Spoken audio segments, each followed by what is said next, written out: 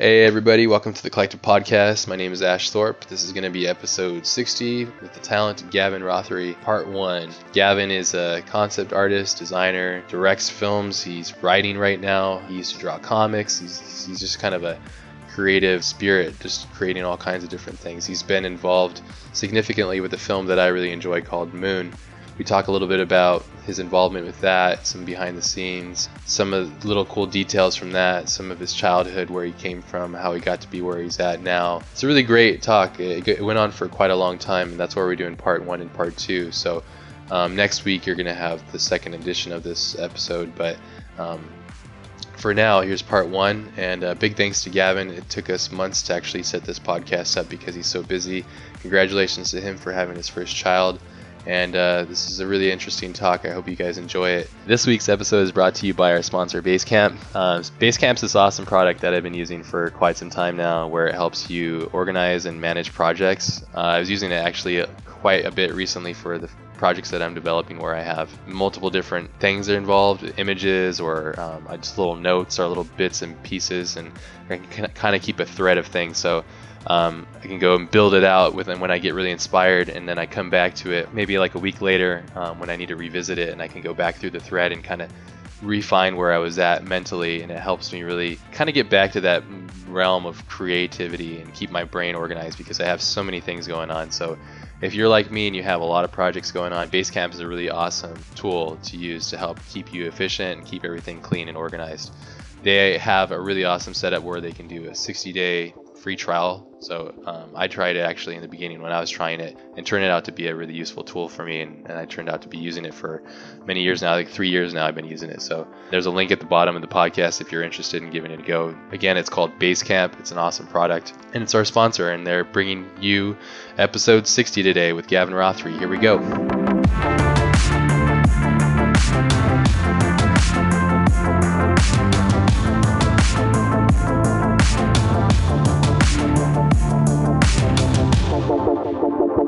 What do you drink tea? No, just Americans, so we don't do the tea thing as much as you guys out there. I was quite surprised by that, because straight away I'm going straight into a little bit of moon trivia, if that's all right with you. Yeah. It surprised me. When I've got a really cool story about tea that comes directly from the fantastic Mr. Sam Rockwell that he told me about when we were shooting Moon. We were filming, because I'm terrible for tea, because I grew up in Yorkshire in North England, and my grandparents were always drinking tea, and they got me into it, going to visit them and stuff. What really got me into tea was 2000 AD, because they used to get it delivered to their house, and I used to go and collect it on a Saturday morning, and I'd drink tea with my granddad and read 2000 AD, the comic. But anyway, so I drink I'll drink 20 cups of tea a day if I can get to the kettle. Really? Yeah. You're hooked on it, man. What kind of tea do you drink? Because I know you guys have this particular thing. I used to work with a lot of dudes from the UK that were really, they're high authorities on it, like my friend Paul Mitchell or Henry Hobson and those guys, and they had this Tweenies or something like that. What's the name of it? This is what I've got in this cup right next to me right now, is a nice cup of Twinings English breakfast tea. There you go. 20 glasses a day, you're hooked on it, man. Yeah, it's pretty bad. But when you're working in a film studio, quite often if you're on a sound stage, outside in the corridor they'll always have a little kind of tea and cake station and a little sandwich station. And it was the middle of a random afternoon, we were shooting, and I just popped. We must have been between setups or getting a setup going, and I just popped out into the corridor to make myself a drink, and there was nobody around, and Sam wanders over, and there's just me and him in the corridor, and he wanders over, and he's like, he goes, "Hey, what you got going on there?" And I was like, "I'm just making a cup of tea, do you want one?" And he's like, yeah, is that Yorkshire Gold? And I was like, it was, because I'd asked for some, because the other big tea that goes down quite well is Yorkshire tea. So I'd actually got Yorkshire tea from the production to make sure that we had nice tea. And so Sam's like, yeah, is that Yorkshire Gold? I was like, yeah. Excuse me. So I was like, okay, cool. So I made him a cup of tea, and I was just sort of chatting. I was like, I thought being American you'd be into coffee and not into tea. And he's like, no, I don't drink coffee, I just drink tea. And I was like, that's really unusual, because lives in New York and everything. And he goes, yeah. Sigourney Weaver got me into it. And I was like, what? And he goes, yeah, when they were doing Galaxy Quest. He goes, oh, have you seen Galaxy Quest? I was like, yeah, of course. Great film. He goes, well, when we were shooting Galaxy Quest, the cool place to be, like, you know, in all the downtime was in Sigourney Weaver's trailer, because she hung out in a trailer all the time when they weren't filming. And, you know, what she'd do is if she liked you, she'd invite you into a trailer to hang out and just kind of pass the time. And so when she asked Sam if he wanted to hang out in the trailer, he's like, brilliant, I'm in the Cool Kids Club. So he's hanging out in Sigourney Weaver's trailer, and she's like, oh, do you want a cup of tea? And he's like, yeah, okay, like, never had it before. And she made him a cup of Yorkshire Gold and got him addicted to tea. So he got into it from Sigourney Weaver on Galaxy Quest.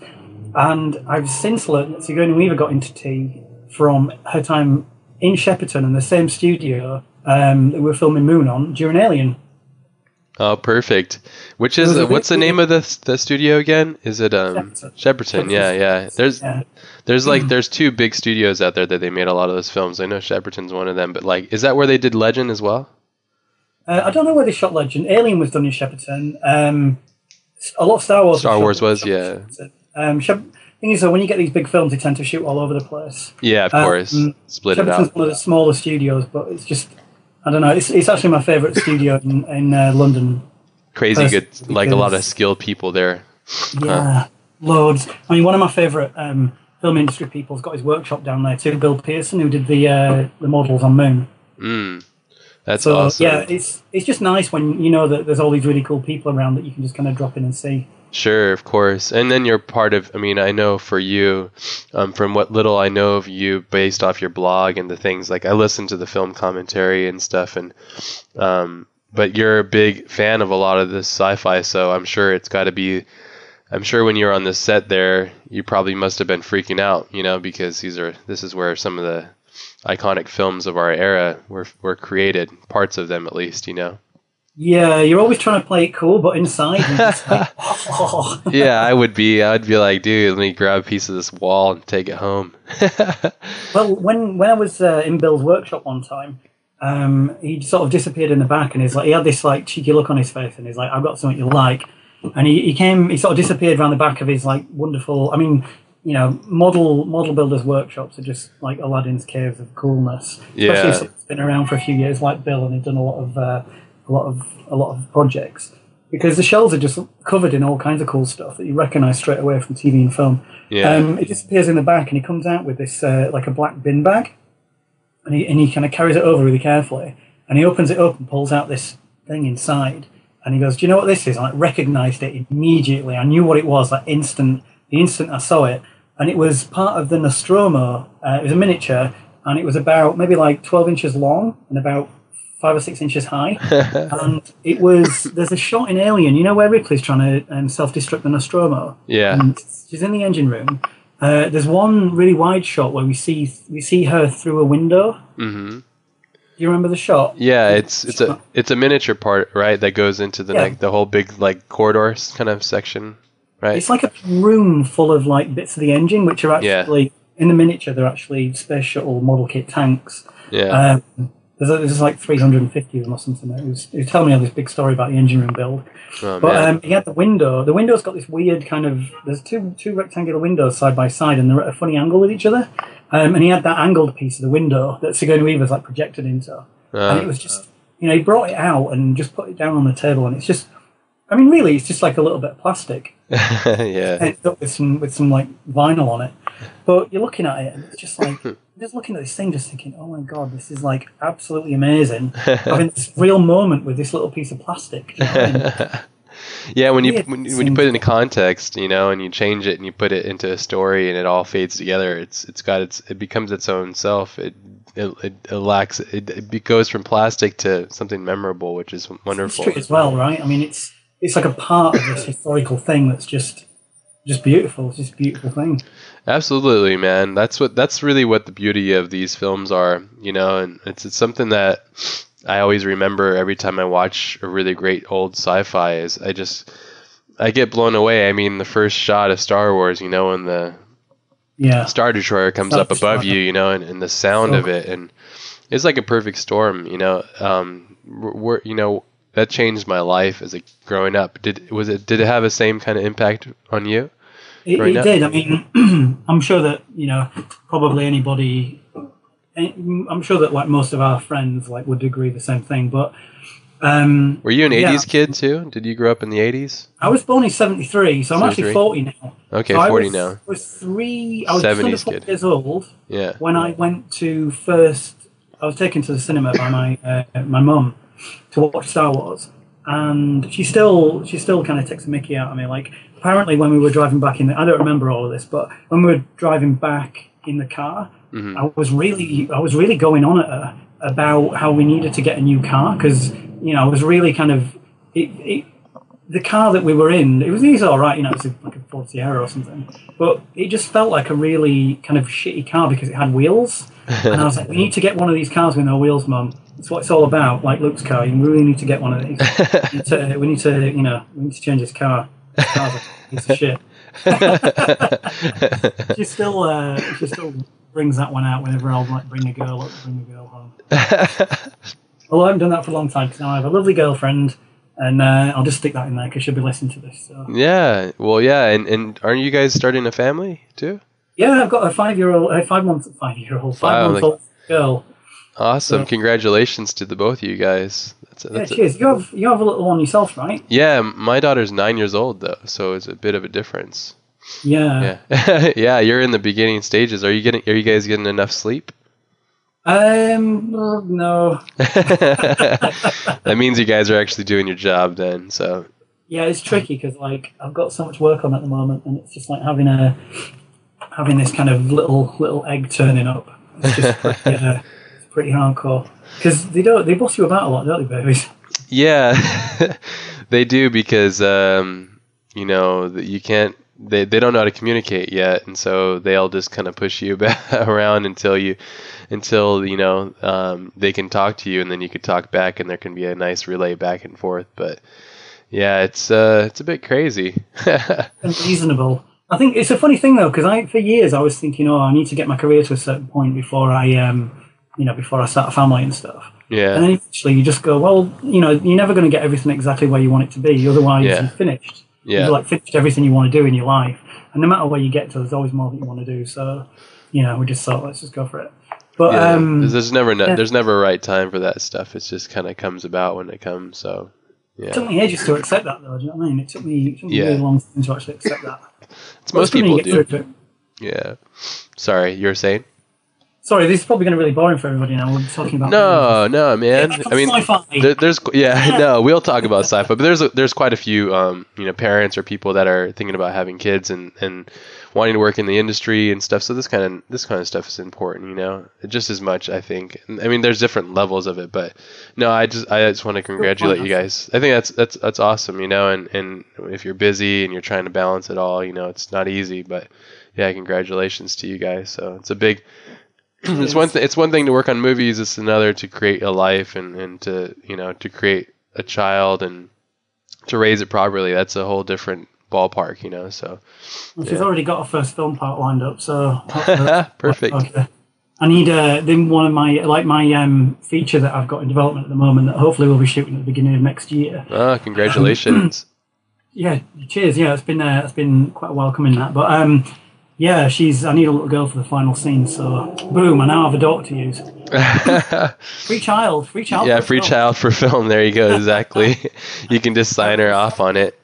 Yeah, parents on set, all that stuff. I'll take care of. Yeah, absolutely, man. No, that's awesome, and congratulations too. I mean, I know it's the film and business of making movies is a challenging ordeal. So, congratulations on putting forth the effort, because I know it takes a lot of work and a lot of effort. Yeah, it does. Well, it's one of those things you hear people talking about these kind of things in interviews quite a lot about how you need like that kind of level of drive where if you're going to make a film, you just have to make that film, and that's kind of the overriding concern of your entire existence is to get that film made, and you feel like you'll die if you don't get it done. Do you know what I mean? You hear people talking about that, and that's kind of how I feel about all this stuff too. It just feels really important. Yeah.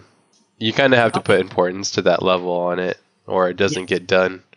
At least it does, but I don't think it gets done at the level that people expect it to, because you're going up against guys like Ridley Scott and Stanley Kubrick, Yeah, I love those guys. Yeah, those bastards, freaking trendsetters, damn them. How can you compete with those kind of that level? I was thinking about that the other day, like how high a level some of these guys have put on the rest of the world, for creation and stuff. Especially Stanley with 2001, and just really thinking about that film and how much it's affected so many people. I recently saw Enter the Void, and that director, he brings up Gasper, no. Yeah, Gasper, yeah. No, yeah. Yeah, I think it's Gasper. Film. Yeah, it's very crazy. It's crazy that it even got made, which I think is great, but it's really crazy. The special effects in there is pretty exquisite by Buff, I think, that did it. Yeah. Most of it. I think they're out there by you, right? Aren't they? In the UK? They're in France, Buff. Oh, they're in France. Okay. I thought they had a location in the UK as well, but maybe not. They might do. I just might not know much about it. I do spend quite a lot of my time being quite insular for the past couple of years. It's I do a lot of freelance work, and because I've got 2 feature projects that are both running along the developmental rails with ticking clocks on them. Yeah. So I'm basically just kind of just pushing forwards with things and not trying to be too distracted with other things. Yeah. So there's a lot of things that you might presume that I would have been doing, like since Moon, I actually haven't been doing. Yeah. Because I've been pursuing my own things, which just take quite a while to happen. Do you know what I mean? Absolutely, and I think that's actually a good lesson too. And it's probably, I mean, it's taken. I think I reached out to you like 2 years ago or a year ago or so. No way, was it that long ago? I think it was a while ago. Yeah, and just off and on. I didn't want to bombard you with emails, but when I came across, I mean, obviously I had seen Moon and I really loved it, and I enjoyed a lot of the concepts and just the things about it. And then I somehow stumbled upon your blog, and I was like, wow, this guy really, he's a fan of sci-fi like myself, and just, reading your post, and I appreciated a lot of the funny commentary and stuff. But I think it's really cool, and it must have been a really good eye-opening experience for you to be on the set for Moon and realizing the actuality of making films and then wanting to do it yourself. Was it a big inspiration, the transition? Was it after Moon where you're just like, okay, I got to make my own film? I'll tell you what was weird about this. Excuse me. That what you just described then definitely happened to me, but it happened quite a lot earlier in 2003 on Shaun of the Dead. Okay. Enough, because I worked on Shaun of the Dead in a completely random capacity. I mean, what happened on Shaun of the Dead was a friend of mine, at the time I was working in the games industry, I was actually doing Grand Theft Auto 3 at the time. I was making vehicles for Grand Theft Auto 3. And a friend of mine saw an email or a post or something on a site, and it was like, hey, do you want to be a zombie in a film? And so they called it the Zombie Army. It's like, come and join the Zombie Army. This is back in 2004 where the zombie thing wasn't going. Now zombies are everywhere, but 2004... it was like a fresh thing again. Yeah. And I grew up on the original handful of Romero genius zombie films like Night, Dawn, and Day of the Dead, like the original ones. And so the idea of being a zombie is like very appealing to me. It's like, yeah. So we went along to be zombies. Night shoots at New Cross, which turned out to be the exterior stuff for the Winchester pub in Shaun of the Dead. It was all shot out at New Cross. And when we got there and we all got made up as zombies, it wasn't until we were on set and we realised it was the space guys because, they were all there. And we were just like, holy shit, this is brilliant. The space guys are making a zombie film. This is amazing. Yeah. Like, nobody knew anything about it. It was really under the radar. And I was a zombie for a couple of weeks and I ended up getting pulled out of the zombie crowd and asked to stand in for Simon Pegg because at the time I had short, blonde, dyed hair. Like coincidentally, and looked quite like him. So I got pulled out of the zombie crowd, and then all of a sudden, I was going in like earlier in the morning, going through the same like hair and makeup and stuff and wardrobe as Simon, and then just like hanging out on the set. And those guys would be going sort of, in setups. Me and a couple of other people would be standing in for everybody, and then we get everything all good to go. Everyone would get everything sort of nailed, and then they'd come in and do the scene, and. It was amazing, like doing that for a few weeks that was when I really, because at the time I was living with Duncan, like, and we were, we've been trying to make films for ages. I mean, Moon was us trying to make a film for 10 years. We had a couple of false starts. Eventually, we managed to make something, and what we managed to make was Moon. But at the time, we were very much kind of sort of scratching around at the sort of trying to get established and get started and trying to get cool jobs in and do something worthwhile. And all the work out there was like really kind of crap, like $2,000 promo, sort of like labels taking a bet on an act that they didn't know if it was going to do anything, so they put £1,000 or £2,000 into a promo and try and get something good out of it. And so we did something like 50 treatments for these things, and we never actually got one because the competition was that fierce. Yeah, it's grueling. Even trying to work for free for no money on something really shit was still almost impossible. And so, we were really just, we were trying to do our own thing and supporting ourselves working in the games industries and just trying to get into film. And then when we did Shaun of the Dead, so when I did my work on Shaun of the Dead, I was on the set and I was looking at all these people and I was like, these guys are just like us. They're just like us. There's nothing going on here that didn't make complete sense. Watching how everything, because that was my first experience on a proper feature set, and just watching the whole thing work and seeing how everybody talks to everybody, and because I knew everybody's roles and I knew the lingo and all that kind of stuff, and I knew who was supposed to do what and how that side of things worked. But just watching like Simon and Edgar having the back and forth and how they're blocking scenes and all that kind of stuff. It was fantastic to just be right there. Yeah. And I was coming home every night and saying to Duncan, like, this is just like, this is fine. We can totally do this. Yeah. But yeah, that was where I first got, and that was when we started kind of turning our efforts towards trying to do features rather than just kind of dicking around doing these little promos that were never going anywhere. So just aim big, just try and kind of climb the ladder. And before that, you're probably studying a lot of film and listening a lot of behind the scenes, but I'm sure just being on the set, like you were saying, it just made that much more sense then, right? Because you're just like, oh, this is like definitely tangible. It's definitely within reach. It's just a matter of linking up the last few couple little connections. The main thing was being right there, excuse me, whilst the creative people like Edgar and Simon and Nick and, all those guys basically were just talking with each other about how they were going to do it and then working things out, trying something and then talking about it again. That was the real thing that I just kind of, there was no mystery there. Do you know what I mean? It was like, this makes complete sense to me. These guys are just talking about what they're going to do, having some ideas and then going and trying it. Yep. It was perfect. It was like so simple and logical. Yeah. Just seeing these guys that I've got so much respect for. 'Cause, I mean, obviously Space is like one of the best TV shows ever made. Yeah. And just watching these guys that are just like probably one of the most formidable creative teams working, and seeing them doing it and just being right there when it's all going on was just, it's just great. And all it really came to was really good people talking to each other. Silly as that might sound. Yeah, well, it's the right people linking up with the right people, and people, no witchcraft and no voodoo or anything. I think that's what makes it seem like there is, because on the surface, it's like, how did this get made? And then you realize deep down that these sets and these things are usually mostly just comprised around like really, really just a good group of people, I always think that some of the best films are made by just the right group of people, and the director. Absolutely. A director, like, I was listening to this one thing about Stanley actually last night, where they were saying how Stanley's way of working was kind of like how Napoleon would be, where he would have some of his top guys, but he would switch the order of their importance to him, and so they were constantly wanting to like help. It's kind of psychologically fucked.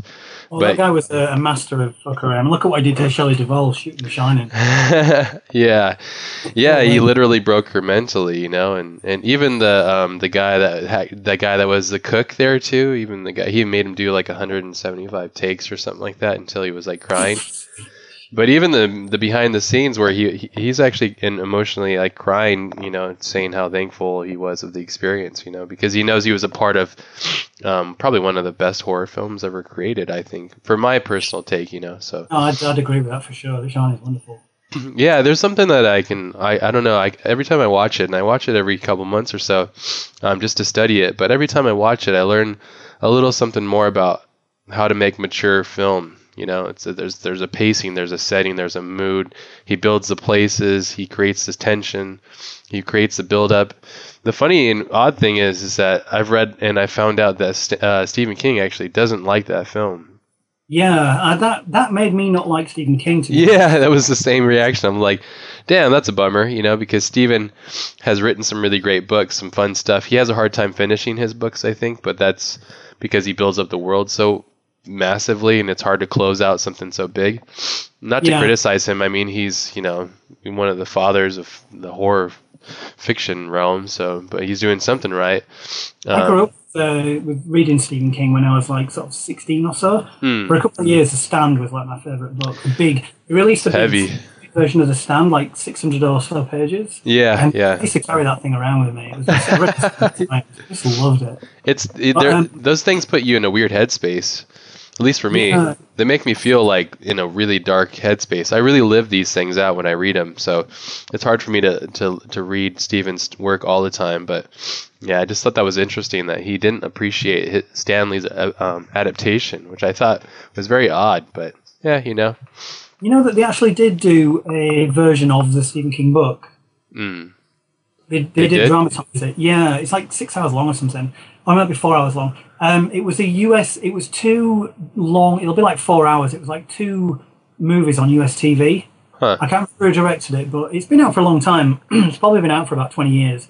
But it just pales in comparison, obviously, to Kubrick's work. That's so weird that they'd be like, all right, I didn't like Stanley's, let's make another one. Yeah, but it's got all the topiary stuff in there and all that, you know, the Alice in Wonderland stuff and all that kind of, it's just literally from the book. Yeah. But it's nowhere near as good because especially if you've seen the original. Well, I think there's a respect when you adapt things, you know. I think that this is where a lot of things get lost in translation, where a lot of comic book movies are getting lost. I think personally is where they think it needs to adapt page by page, and it doesn't really do that. I don't think it's natural to do that. I think you're not respecting the form. You know, you're not respecting the different medium. Basically, like when you open up a film, it's a completely different medium than comics. Comics have a completely different dynamic that you have to respect the page and how you tell a story with the real estate that you have. But with movies, you have a set and locked stage, and it's all about pacing and editing and putting it together, and that's a whole different dynamic, I think, personally. I see it as a completely different device, so when I see somebody adapt it right, I really appreciate it, you know? But yeah. I used to draw comics back in the day. Oh, yeah? Excuse me. When I first graduated from uni, it was back in '96, and my whole thing that I really wanted to do was to be a comic artist. And so I grew up on 2000 AD, like the British comic. Yeah. And yeah. Did Cam Kennedy work on that? Was that Cam Kennedy? The artist Cam. Was the artist Cam Kennedy on that? Yeah, Cam Kennedy worked on. Yeah, he did all kinds of stuff. Road Trooper Dread. Star Wars. Cam Kennedy's, he's one of my favorites. He's so good. He really is. He really is. I mean, he's so old school as well. Like he's been brilliant for such a long time that it's easy to forget just how phenomenal he is. There's quite a lot of artists like that from 2000 AD, though. It was a real breeding ground for talent. And as a kid, like reading it, it was just so exciting every Saturday. You know, every kind of 8 pages you get a new artist and a new story. It's so cool. So cool. And you're getting things like, you know, you're getting introduced to things like Simon Bisley. I mean, when he did the Black Hole ABC Warriors, that was probably Bisley's ABC Warriors Black Hole comic and Jim Cameron's Aliens were probably the 2 most definitive things that affected me the most in my kind of, you know, as far as like things that you just get completely obsessed by as a kind of a growing young artist. Yeah. Yeah, there was like I don't know. I mean, I'm totally relating with you here. We're 10 years apart, but there was a time in my life where there was these moments of just complete like inspiration, and definitely like heavy metal and you know, Akira and all that stuff. It just like it shook me up as a youth, and maybe it's just because I'm nostalgic, but I try to look at this generation and I go like, what do they have? You know, like what is it that they have that's now? maybe I'm just blind to it, and maybe like there's a thing there for sure. You got to be careful with this stuff though, because I watched Akira again about 2 months ago. I showed it to my girlfriend. Got the nice Blu-ray box set. Had it sat on the shelf for a while, not watched it, and always been, you know, saying, "Come on, I'm going to show you Akira. I'm going to show you Akira." So, got it on the big TV, lights out, 5.1 sound up, perfect home cinema setup, watched Akira. And she just couldn't get into it at all, just didn't get it. Well, it's very Jodorowsky style, like I don't think you can, I mean, I think, well, for me personally, I think it changes, I have a changed meaning for it every time I watch it. So I don't think you're supposed to necessarily get it. It's supposed to be like a feel and sensation film, and it has multiple dimensions to it. But it's definitely not your like A to B film, It's not. I don't think it's ever been that intentionally, I think that from what I understand, Otomo actually consulted with Jodorowsky to talk about helping him finish the idea of the completion of at least the manga. From what I understand, if I'm wrong, somebody that's listening to this, let me know and send me some links in the podcast, because that's from what I know. So. Yeah, but it's definitely an interesting experience, so. I love I love all that stuff though, seriously, like Ghost in the Shell. I was very excited looking at your intro that you did, because Ghost in the Shell is like one of my favourite films. Yeah. For me, I know that like Akira, people usually put Akira there in the top spot for manga. Sure. But personally, I think Ghost in the Shell is better than Akira. Yeah. As Akira is, I just think Ghost in the Shell is it's just a whole other thing for me. Yeah, I think it's the same for me as well. They're completely different monsters, so I have a hard time even relating them, and they do totally different dynamics for me. But yeah, they're both in their own spectrum for me, but definitely those two. There's a lot of. That brings me to my next question for this kind of stuff is, do you spend? I mean, you said you're more of a recluse these days. Do you spend time digesting cinema and film, and are you into animation and stuff? I mean, is that something that you're interested in still? Absolutely. I mean, I don't want to. I wouldn't say I was a recluse. It's just that I'm not. I'm not kind of out there chasing things that you might expect me to be doing. Do you know what I mean? Yeah. So it seems like I get sent quite a lot of scripts, and it's just not something that I'm really interested in. It takes a lot of time just to be reading scripts and stuff. Yeah, so there's things like that I'm not doing. So it's not that I'm actually a recluse. Okay, so I got it wrong. Not got the Phantom of the Opera mask just yet. Maybe when you start doing the film, you will have to be. Yeah, that'll be a whole. Yeah, it's just that I've kind of, it's like I'll be in town like 3 or 4 nights a week some weeks for meetings, and they're all film production meetings. But it's not stuff that I generally talk about because, normally I prefer to do the work and then talk about it rather than talk about it when I'm doing it. Totally. Because it's so easy to get this kind of false sense of accomplishment I've found where people ask what you're doing and you're like, oh yeah, I'm working on a script and doing this, I'm writing this story. And everyone's like, oh yeah, that's really cool. And you get like positive reinforcement back from that, and you feel like you've accomplished something. Mm-hmm. You weren't writing anything that day. You didn't do anything. Get ahead. Do you know what I mean? Oh yeah, absolutely. I'm really aware of those kind of psychological sort of traps that you can fall into really easily. Yeah. So I'm trying to avoid that stuff. And also, there's a lot of stuff I'm doing with my film projects at the moment that I don't want to talk about too much because I don't want to spoil it for anybody. Because what I want to do is go away, make what's hopefully going to be a nice film, and then have it just pop out there and people can just go and see it and hopefully have a nice surprise. Which is kind of what happened with Moon, because it didn't really get marketed. So people kind of found it by sort of just stumbling across it and passing it around to their friends and things. Yeah. Yeah. So it kind of had a nice organic kind of spread to it, which you don't get very often these days with films. Ambiguity there's a power to it. There's a power to the mystique of things. I was talking a lot about this with my friend Anthony the other day about Kubrick's ability to be hidden almost, didn't do interviews and all that kind of stuff. I find that to be really interesting. There might come a time, for myself included, that I just decide to kind of disappear and focus on just whatever I'm doing. I already do a lot of work, but I find that I respect that, what you're saying, and I think that's a good way about it. And there is a psychological thing that if you're just talking about it and it's like there's a false sense of hope, I completely agree with you, and I think that you can get lost in some really weird psychological traps if you don't watch that. Excuse me. Yeah, no, you're right. There's danger there. And there's also the other thing too, where if you talk about what you're doing all the time with people, you're kind of getting into feedback loops that aren't necessarily appropriate, and those can really affect you over time. Totally, man. I couldn't agree with you more. That's interesting. How did you come about learning a lot of this stuff? Is this from trial and error and discovering it yourself, or? No, it's just I've always been quite keen on not wanting to make a really stupid mistake that I never saw in front of me. Do you know what I mean? Oh yeah, that's good.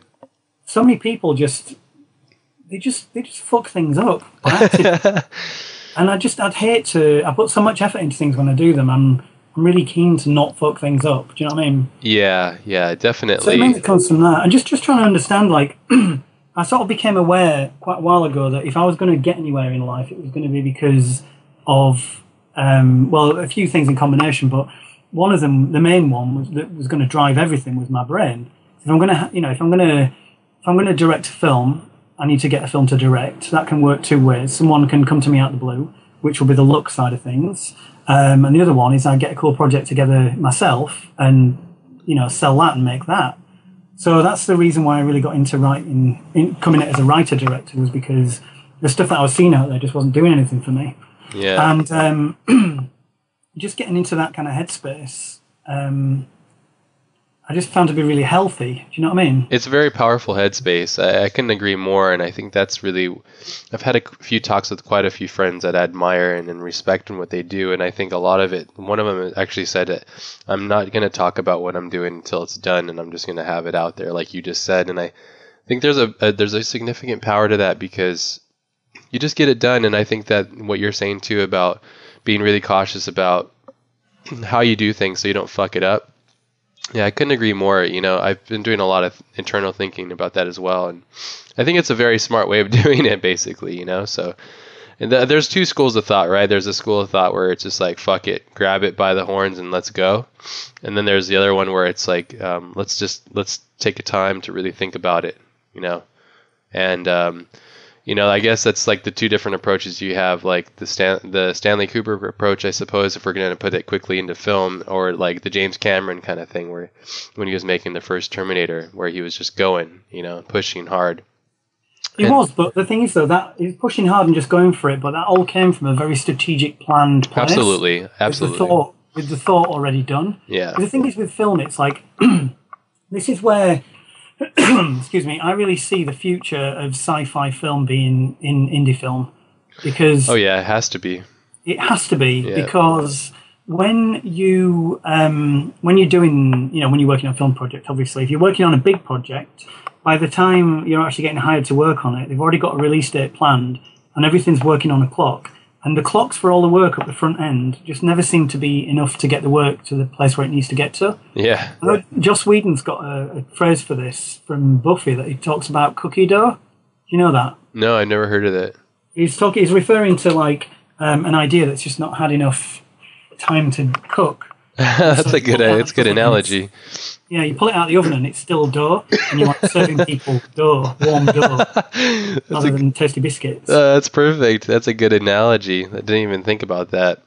Yeah, so much contemporary sci-fi is cookie dough. And when you're off the grid like I'm at the moment, I can make sure that right now at least, I can make sure I've got enough time to do things properly. So it's like with my first feature archive, we've been working on the story for that for like 2.5 years now, and we've almost got the script ready. But it's just we've spent a lot of time building the world, building the characters, getting it where it needs to be, just crafting like the journey of the film, like the emotional arc of the film. Yeah. And making sure that it's providing the sort of optimal ride. Do you know what I mean? Totally. I think that's just, you're respecting, I think for me, the way I say it is that you're just respecting what you're doing, basically. You're not trying to sabotage yourself with it, Well, if I'm going to put so much effort into something, I need to do everything I can to make sure it's good, right? I mean, when you're doing this kind of stuff, you just got to put so much effort in, and you've got to put everything you've got into it. You literally have to, yeah. There's no point doing that unless you've got a shot at doing something decent on the other end. You might as well just go and sit in the park and have a sandwich. It's like, why kill yourself if you don't believe in what you're doing and you don't think you've got something that could really work? Just go and have a sandwich in the park. I couldn't agree with you more, and I think that's really what separates the people that are doing things and the people that aren't, is the level of sacrifice. I mean, all the filmmakers and all the artists that I know that are extremely successful that I've talked to, they all have that same ingredient where they just go, this is everything. I put everything that I can into this every day. I have to, there's no other way. You're born with this kind of like I don't know. It's not a curse, but it's like It's this. so weird though. It's such a weird drive because you've got this like real sort of insane like focus to get this thing like just right, Yeah. and then you just put it out there for everyone to just flick popcorn at. Pretty much, and that's one thing that really threw me off is because I've worked on a couple of feature films, and the funny thing that I found is I would devote so much energy and time to my little small piece to the film, to quickly go watch it and be like, oh, what the heck, you know, and it's soul crushing. Yeah. It's soul crushing, you know. It literally is. You just go like, damn, I'm not going to get that time back, you know. And I got to be careful about how I use my time, because you can't get that stuff back, you know. And it's all subjection, you know. The older I get, the more I change and what I love out of certain things, obviously. And I got to always remember that too. Do you have that as well when you kind of? It's like not becoming cynical, but it's you're changing basically, and your tastes are changing. Is it easy for you to find your child self that was inspired from, you know, your first go at Star Wars? Was that? Well, I had a really interesting thing that happened a while back where I was up at my mum and dad's house up in Yorkshire, and excuse me, I was just going through a load of my old stuff, and I've got pretty much every piece of artwork I've ever done in my entire life is upstairs in a bunch of boxes in the attic.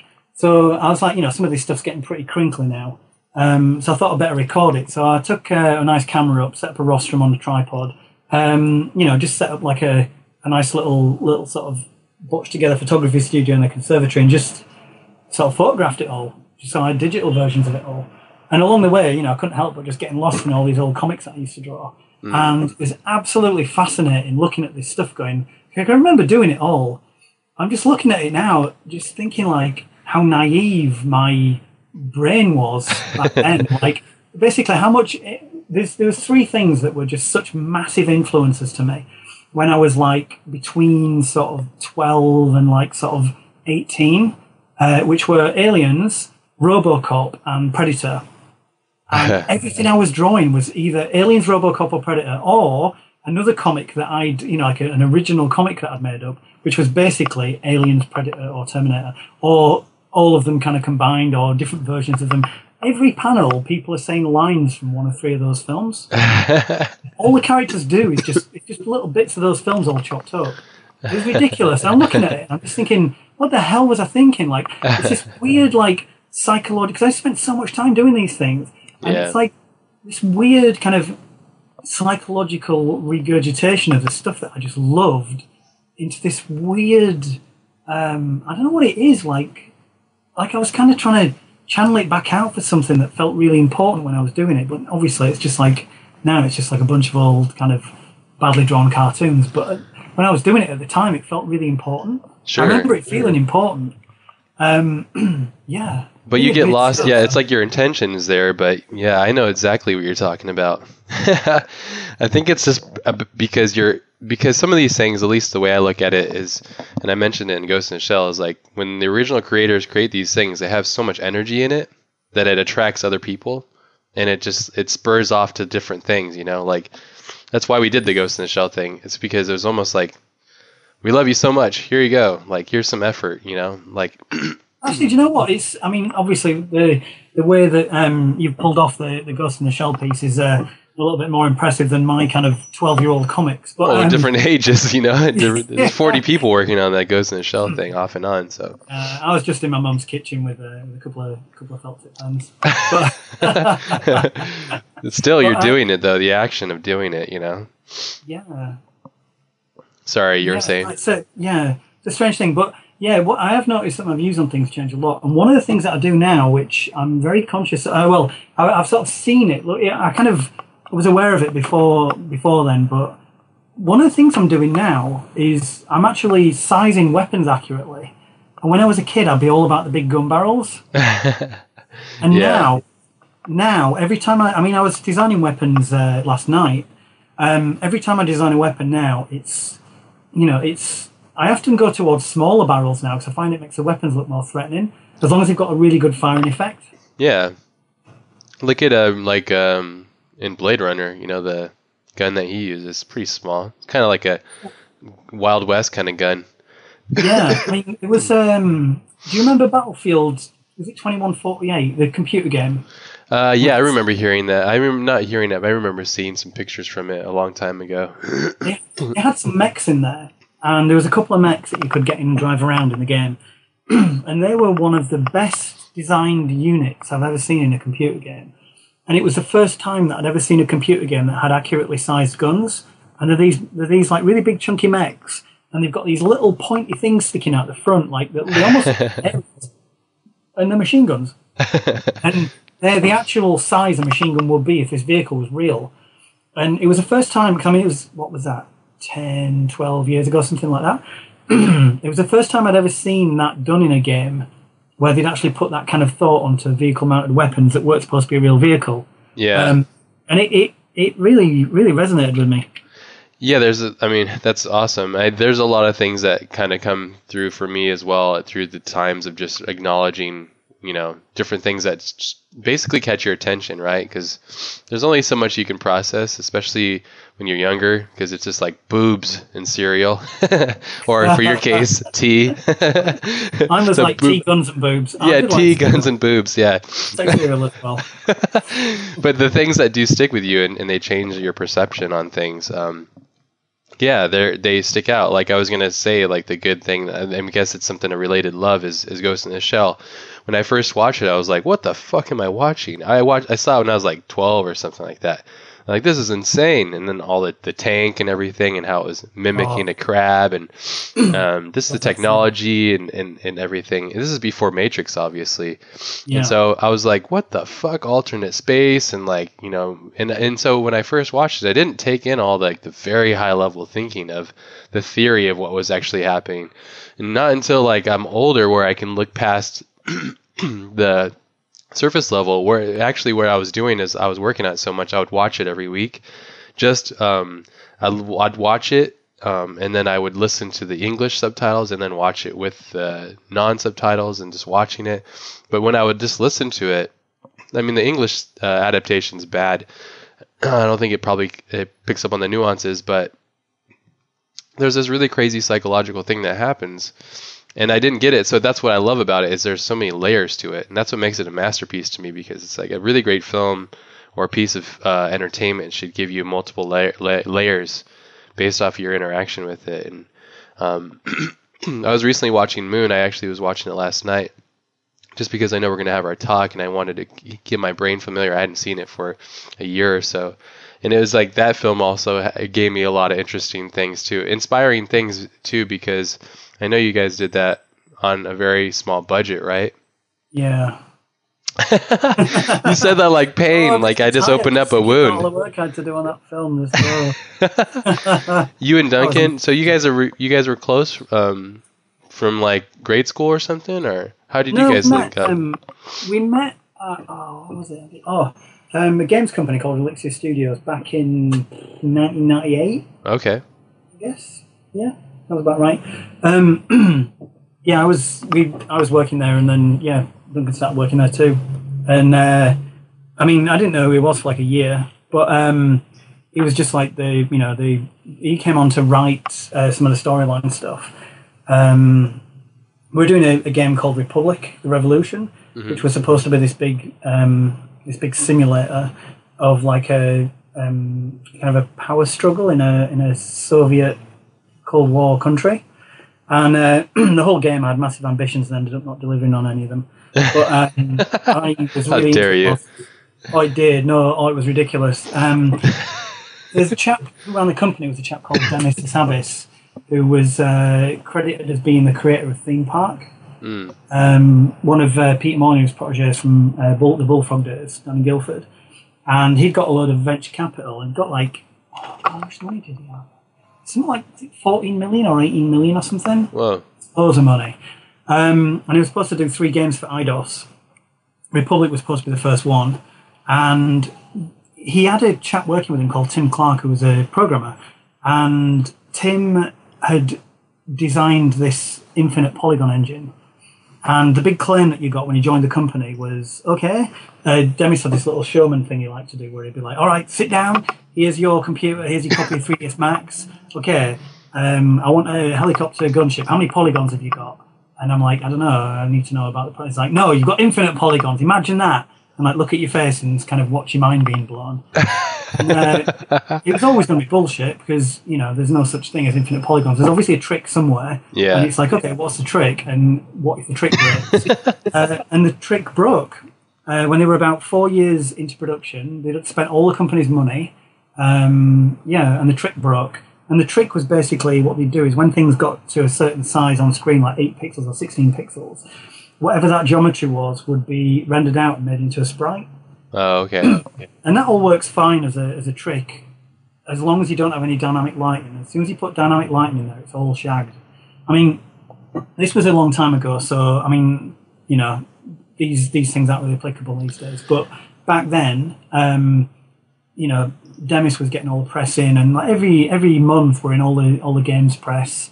We had a running development thing every month in Edge magazine, and there was just articles in the press. There was journalists coming around all the time. It was weird. It was like kind of being like sort of mini celebrities because we'd be in all the games.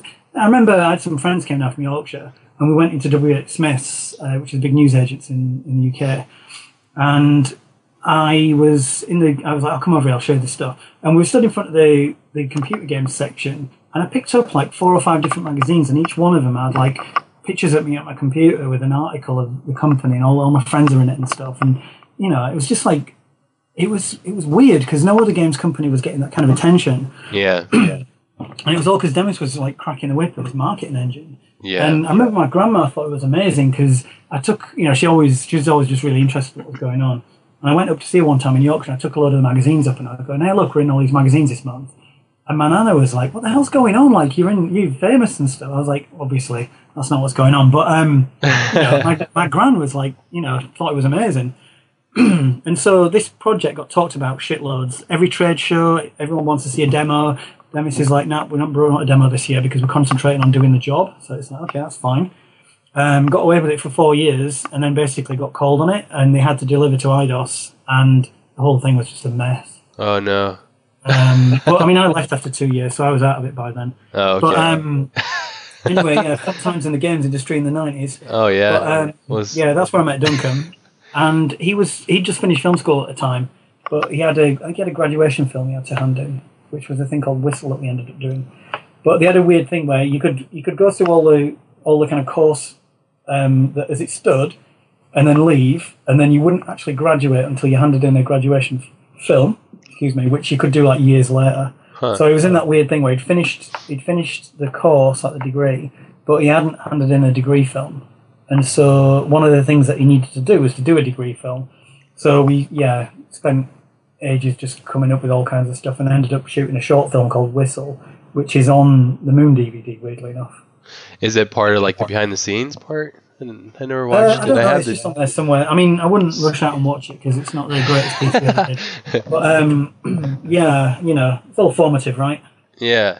No, I had a good time listening to you guys chat on the behind the scenes. That's how I was like, I really need to get you on here, because if you're listening and you haven't watched Moon, or you haven't seen the behind the scenes or listened to them, they're good fun. I like how your commentary is mostly just trying to make a joke or something silly about what was happening, and everybody else is trying to be like, dude, this is serious. We must talk seriously about this scene. Duncan got really pissed off at me after that. Did he? Yeah, we were on the bus on the way home, and he was like, "Oh, you ruined that." And I was, "Oh, what are you talking about?" And he's like, "Oh, you were just pissing about too much." And I was like, I mean, my take on it was like, you know, if you just bought a film and you've watched it and stuff, I don't know, like, why not just try and muck about a little bit? It's like, you know, there's a time to be serious and a time where it doesn't really matter.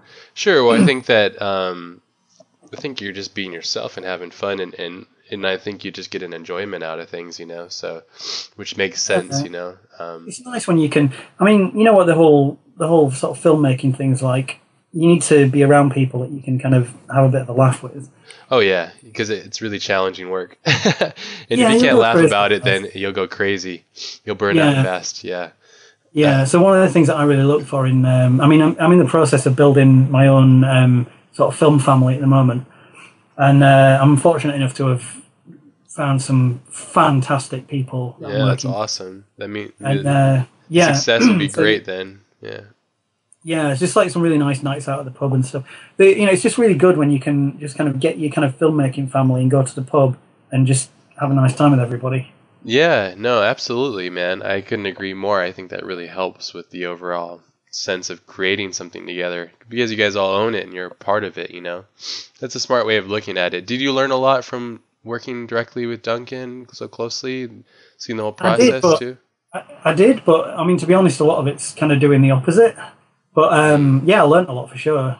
Yeah, being on set and stuff. I imagine, I guess what I'm just projecting here. I'm just trying to figure out like where a lot of your muse for creating your own stuff was. But I guess it's probably from all the way in your drawing your own comic books and then all of a sudden do you know what it really is?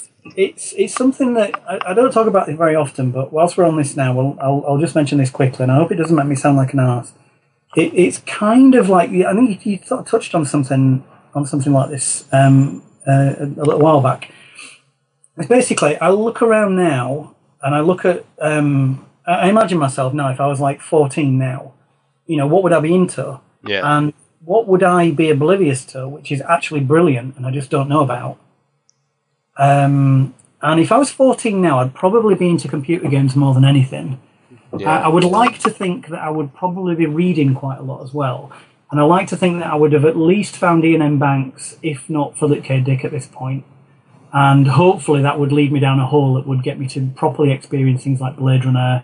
Do you know what I mean? Yeah. Just by following that hole. Because Philip K. Dick to Blade Runner, to the movie Blade Runner, is probably like one of the best ways. I did a job recently.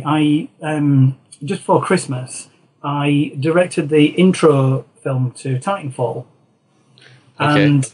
And I was working with a really great team of people at a company called Spov out in East London. Yes, Bob's cool. I know a lot of those guys. They're really nice people. Yeah. Yeah, Spov are great. I did a couple of jobs with those guys last year. Really nice people. Yeah, really cool bunch. And I was working. You don't know Rebecca, do you? I might. Is she a producer or something? She's an editor. Actually, do you know Rachel Chu? Maybe. Let me see my email.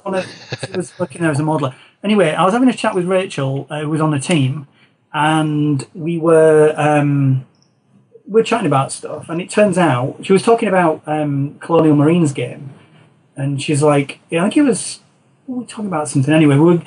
She was getting really excited about some alien stuff, and I was like, "Yeah, I don't know, man. I've seen all this 25, 30 years ago. I've seen it all. It's the same. It looks the same." And she's like, "What are you talking about?" And I was like, "Well, obviously this is Aliens. This is the film Aliens." And she hadn't seen it. Oh, God. And I was like, "You have got to be shitting me." She's like, "Me too." And I was like, "You haven't seen Aliens. You're working at Spov. We're doing Titanfall. You haven't seen Aliens." Do you know what I mean? It's like, this doesn't make sense to me. Yeah. And she was like, "Yeah, I don't know, just not bothered." Oh, yeah. Do you know what I mean? And I was like, it just blowing my mind. It's like, holy shit, go home right now, watch Aliens immediately. Yeah. Don't do anything else with your life. Do you know what I mean? Yeah. I had the same kind of problem when I just finally watched The Good, the Bad, and the Ugly, I think it was. Finally all the way through. And I felt like such a jackass. But sorry, you're saying... Last year, I'd never really been into Westerns. I did the same thing. Sorry, not last year, it was the year before. I sat down and I watched all the famous Westerns in 2 weeks. Took 2 weeks off work. I watched Butch Cassidy and Sundance Kid. Absolutely amazing. Once Upon a Time in the West, you see that? Yeah. Fistful of Dollars, Few Dollars More, Pale Rider, Good, the Bad, and the Ugly. All of them. Just all of the Westerns that I could think of. Yeah. And holy shit, it was a massive eye-opener for me. Oh, they're brilliant films. I felt pretty stupid for not being on the Western train earlier, but... Same, and you realize how influential they are for a lot of directors of things that we love, actually. And then you realize if you go into Japanese cinema, and you realize how much influential that was to the Western stuff. Yeah. Then if you go back before that to, Japanese plays and, the... You know what, this is a good point, because this is something that I really appreciate from the few backwards and forwards emails and stuff we've had, because I got that sense about you about sort of looking back down the tunnel to see where things come from. Yeah, you have to. Because it's something that you have to, right? And it's so important, and so many people don't do that. And it's like, look at something like Blade Runner. Look at how wonderful Blade Runner is, and then look at all of the people that contribute to that project, and look at what their influences were, and study that stuff. and that might get to a second level. Yeah, and it's like, I mean, look at how influential Metal Hurlant was to Ridley Scott with both Alien and Blade Runner. Tremendously. Imagine that Ridley Scott had never picked up a copy of Metal Hurlant and just like. Didn't Dan O'Bannon give him, like, show him Geiger and all that stuff? And I thought that wasn't Jodorowsky, they're all working on Dune, and then that crashed, and then Ridley Scott's like, capitalize, whoosh. Take everybody. We're going here. Fair play, though. I mean, Dan O'Bannon is one of the most influential people in science fiction, I think, in the last 50 years. When you look at, it was like this nexus of, I mean, just that alone, like working with Jodorowsky, through that connection, Salvador Dali introducing Giger to Jodorowsky and Dan O'Bannon being right there when it sat next to him when it happens. All this crazy stuff going on. Then him having an idea for a story, going back out to LA, sleeping on Ronald Schustert's couch. Yeah, super upset. Having the first 30 minutes of Alien, trying to get into it, thinking it's maybe like a Twilight Zone episode. Doing a deal with Ronald Schustert where Ronald Schustert's got the rights to Total Recall, which at the time was just, Philip K. Dick's options were still around at the time. Yeah. So he got they did a deal, and Ronald Schustert said, I'll help you out with your project on this Alien thing if you help me out with Total Recall, because I don't know how to make it into a film. So they teamed up on that, ended up making a pair of phenomenal films together. The Dan O'Bannon connection goes back in so many places. Like, it does. He did Dark Star. Then after that, when George Lucas needed the motion graphics for Star Wars, I know it's so Dan cool O'Bannon to do them. So Dan O'Bannon did the Death Star attack sequence, all the computer targeting stuff. And back then, that's that was high tech stuff. It's high tech, but when you look back at it now, it's got this beautiful vintage quality to it. Oh, I love the heck out of it. I was recently studying it like crazy, just because of how simple it was. There was some things that I had to do to try to figure out how to mimic certain things, and I was trying to figure out where they came from. And I have like all the Star Wars books, and I went through and I found all the pieces, and then I started to look really closly at with like a magnifying glass to go like, what's that say? This is and it says Dan O'Bannon. I'm like, what the fuck? Oh my god! And I was like, my brain expanded. And I was like, oh, this must have been in transition. So he made Dark Star, and then everybody was like, oh, there's this independent guy who's trying to do different things. And Dark Star is this really interesting like film. It's not a classic, but it is a classic in its own sense if you know the context of the creator. And it's an important piece. I'm very fond of that stuff. Yeah, you're a fan of sci-fi. You're a fan of that era, though, I can tell. And so understanding where this guy comes from, and then how Jodorowsky's reached out to him, because I always look at it like this, and I think you look at it the same way. And I guess that's why I try to create the Ghost in the Shell, and all my projects are kind of like that. Whereas, like, even with my friend Anthony, who's one of my best friends, that we create almost all our stuff together, is we create these things almost like beacons, right? Throw out to the world and see who really sticks to it. And that's how you find collaborators, where you go, oh, you really understand this beyond the surface level. Like you understand, who Dan O'Bannon is. Like if I ask somebody they don't know who that is, I go, oh, you just haven't discovered that level of how great this world actually becomes. Yeah, just dig and find treasure. Oh, there's so much. I mean, my whole wall is just covered by books where I just discover like, oh, like this guy does that guy does this. Oh, that's really interesting. Like I found I like 2 years ago I fell onto the work of Beksinski, because I was looking at a lot of Geiger stuff and I was like, man, this is interesting. But and I found some random thing through Google or something, and then I found this guy. Have you seen his work before? I'm sure you have. Well, hang on, what's he called? I don't remember. Beksinski, I think he's a Polish artist. Beksinski.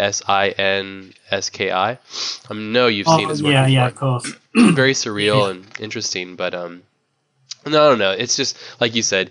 But he was one of those gems. I'm just using him as a reference because I'm holding his book I'm looking at right now. But and these are just one of those gems that you discover, even like Mobius, you know, it's like, oh, this is all like the art that I really loved from Heavy Metal, you know, the American adaptation. But I'm like, damn. And then I stumble upon the Incal, and then I go upon like the Metabaron and stuff, and I'm like, oh, it's just like, it's such a crazy read.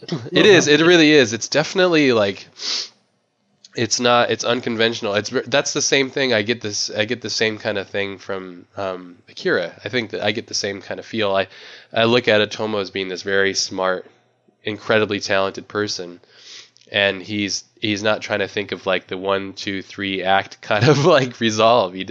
That's not necessarily, if you were to create something as vast and infinite and big as what he created, I think it'd be a shame almost if it was like a, you know, they walked into the Disney sunset, you know. I'd be kind of upset about it, actually. I like that it remains mysterious and omnipotent and like just odd and weird, because it's supposed to be like that, I think, you know. But that's just me personally. That's the way I consume it. So.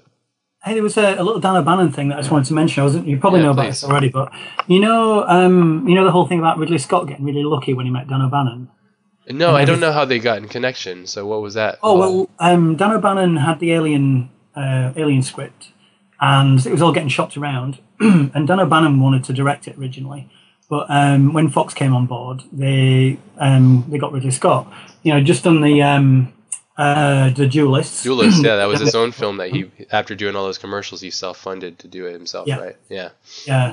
So another example of just going and doing things, you know? Yeah, get off your ass and do it. Get off your ass and fucking do it, yeah, exactly.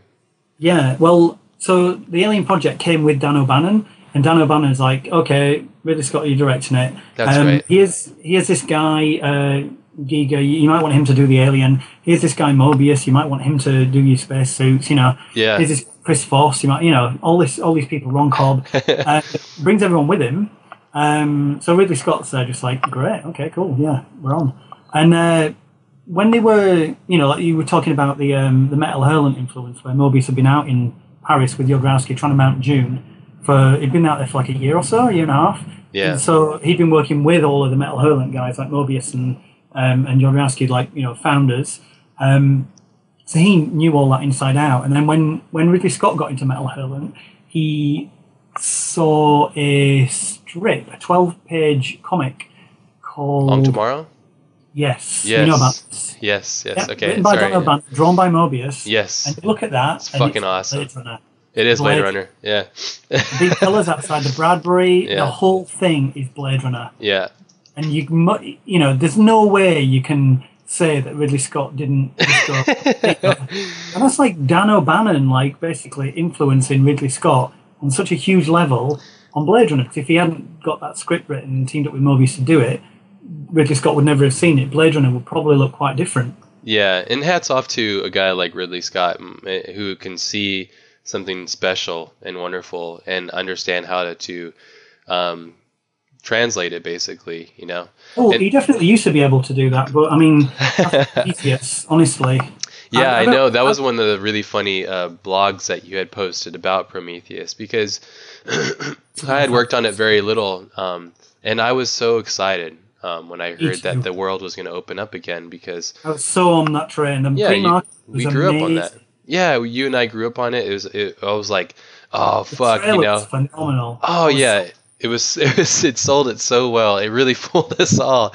If you, I haven't done it. I haven't given it a chance because I haven't had time to do it. But I really want to listen to Ridley Scott's commentary from all of my friends who, give a gripe about it or whatever, the film. They say how challenging it was even for Ridley Scott to make that film.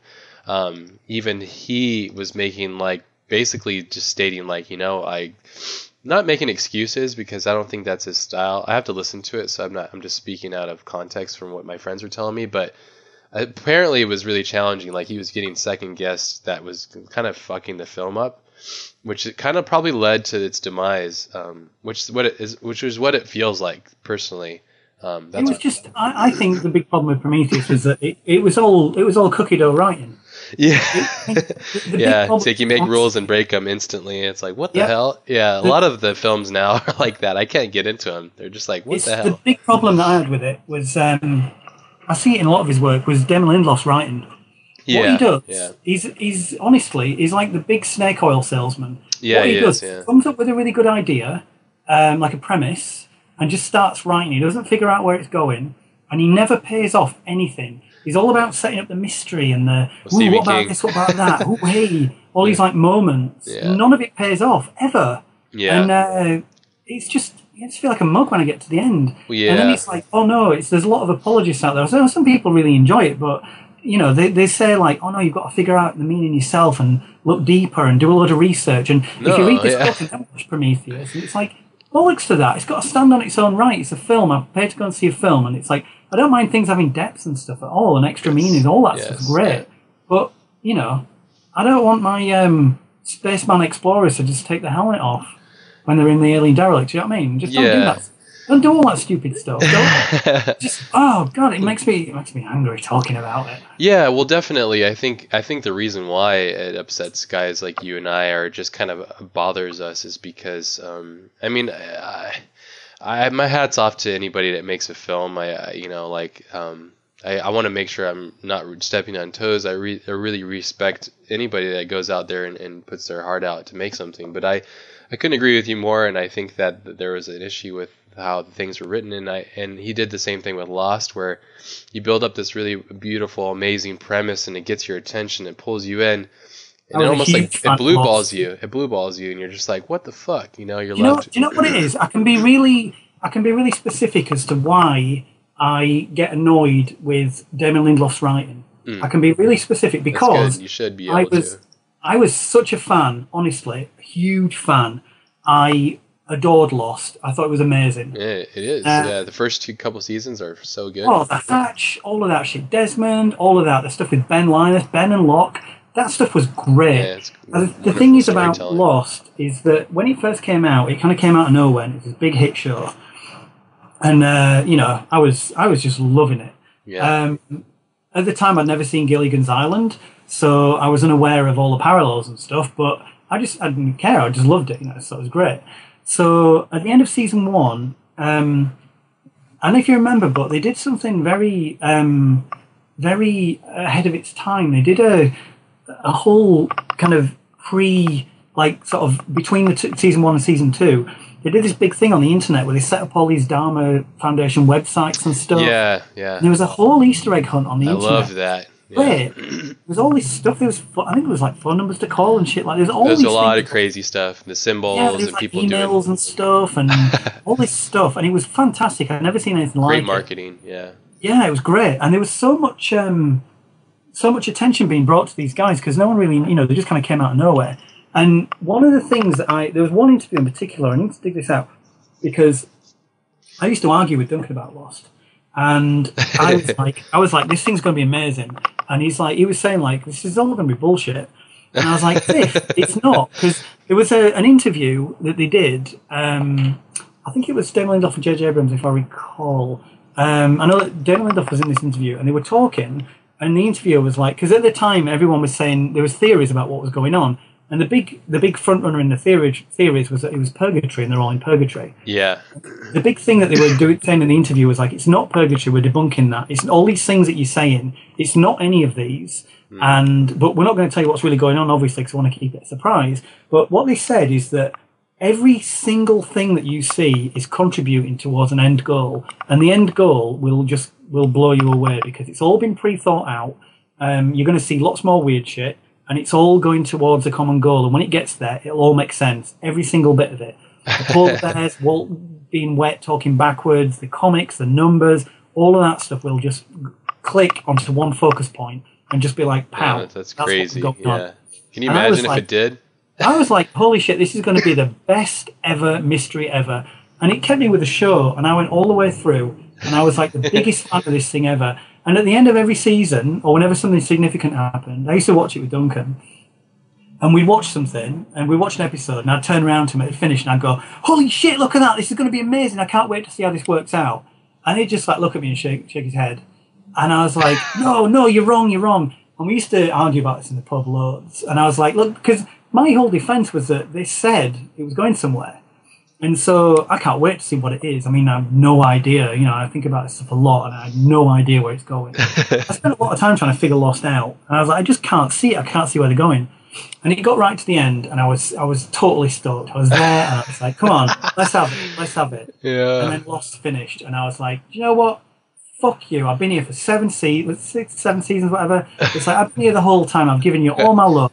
And I just feel like you've just mugged me off completely. Yeah. And that really, really annoyed the shit out of me because I was so up for that whole thing, and I loved that show so much that when I got the rug pulled out from underneath me like that, and I realised that they'd been bullshitting in those early interviews, I just lost all of my respect. And it was really hard to... Because, you know, when I become a fan of something, I can, you know, I like to think of myself as being quite a loyal fan.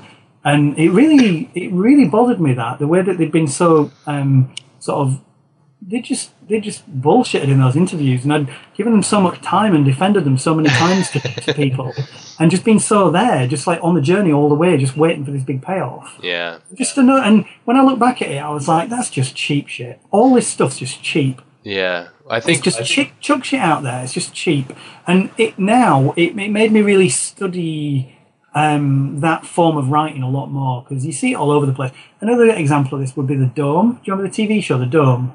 No, I never watched it. Okay, that was a Stephen King thing. Like, Dome appears. Do you know the premise?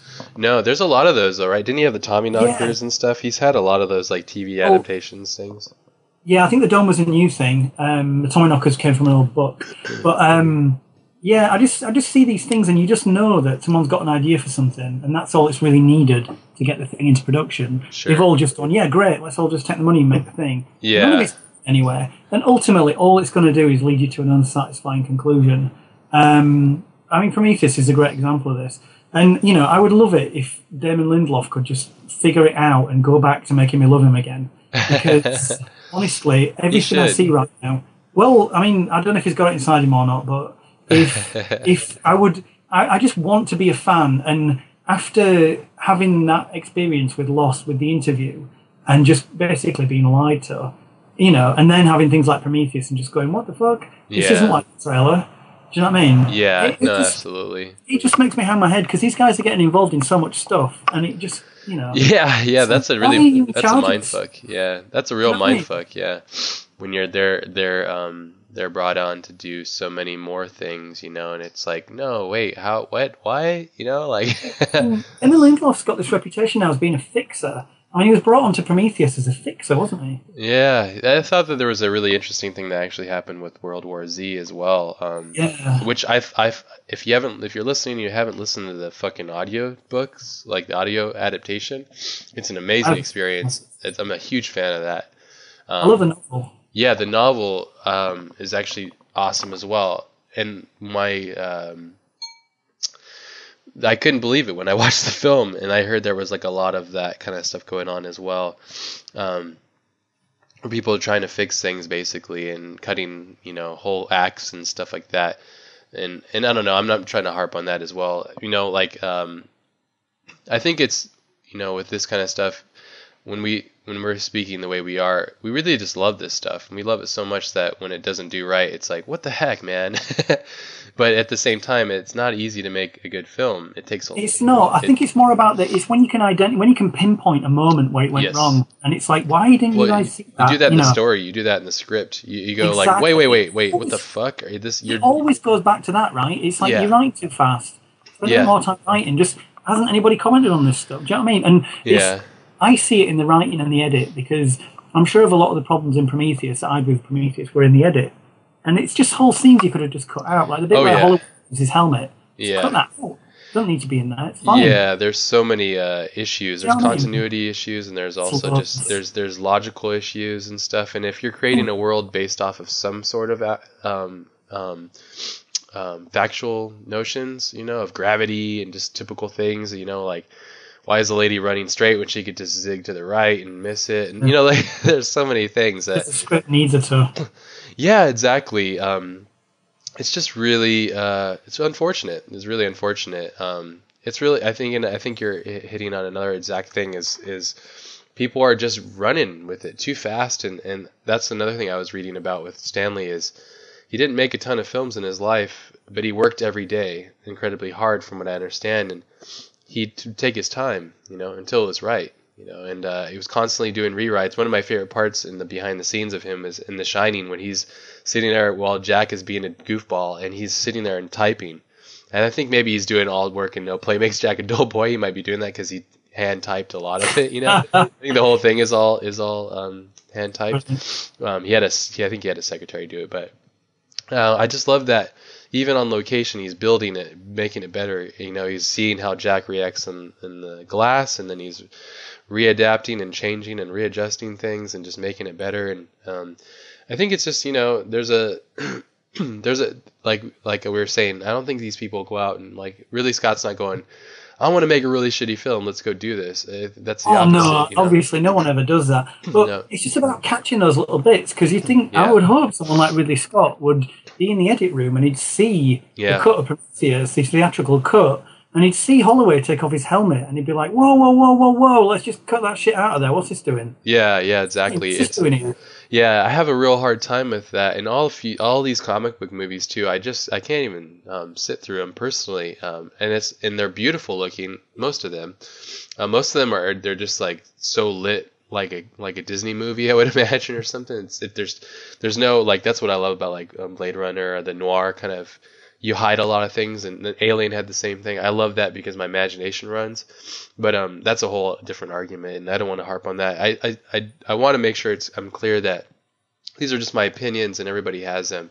And my opinions right now, they're just they're just based off of my own personal taste. But films all the comic book films, I recently watched the X-Men movie, and I was a huge X-Men fan growing up, and I really wanted to try and really enjoy it, but that film got so complex in its writing where it was timelines, and then we're shifting through time, and now we're using brains. Is it First Class? Is it First Class? First Class was fun. Last year.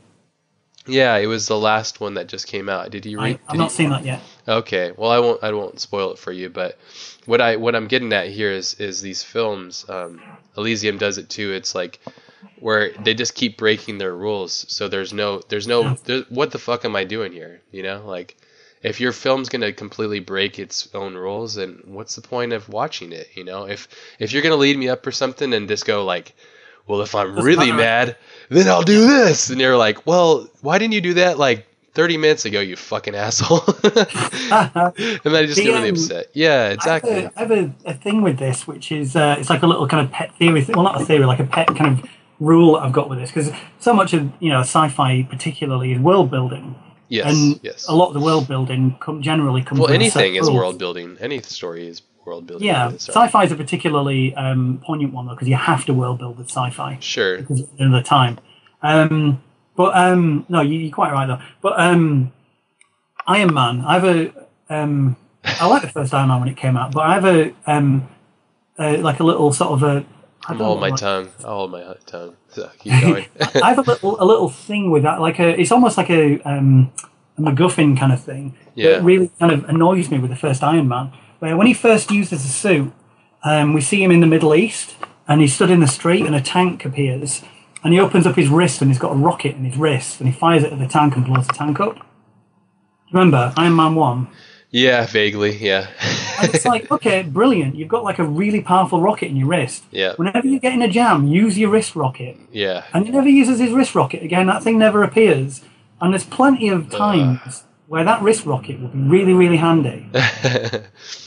Yeah, that's what I'm saying. It's that's just really lazy writing. Completely honest. I don't want to be a dick, but come on, guys. It's lazy writing, and in the editing, it's wait, that's exactly it. And so it all comes from the original source, which to me is, and it's a real odd thing in the film industry where the script and that whole phase is almost there's no money for it, which is fucked because that's the most important part in the beginning of the creation.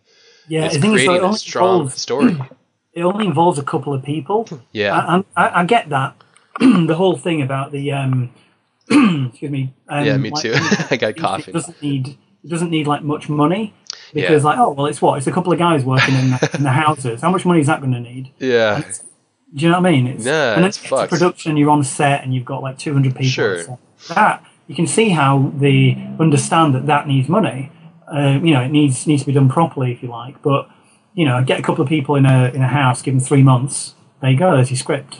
I kind of get how they kind of see that. Weirdly enough, miniatures, model units tend to get the same thing as well. Which is for some reason always underfunded. And those guys are some of the hardest working people you'll find on the film set, like the model builders. Yeah, they're really, really passionate people. And they just want to work, and if you come at them with a cool project, they'll work. They'll be there 24 hours a day. Yeah, they just want to do the cool work.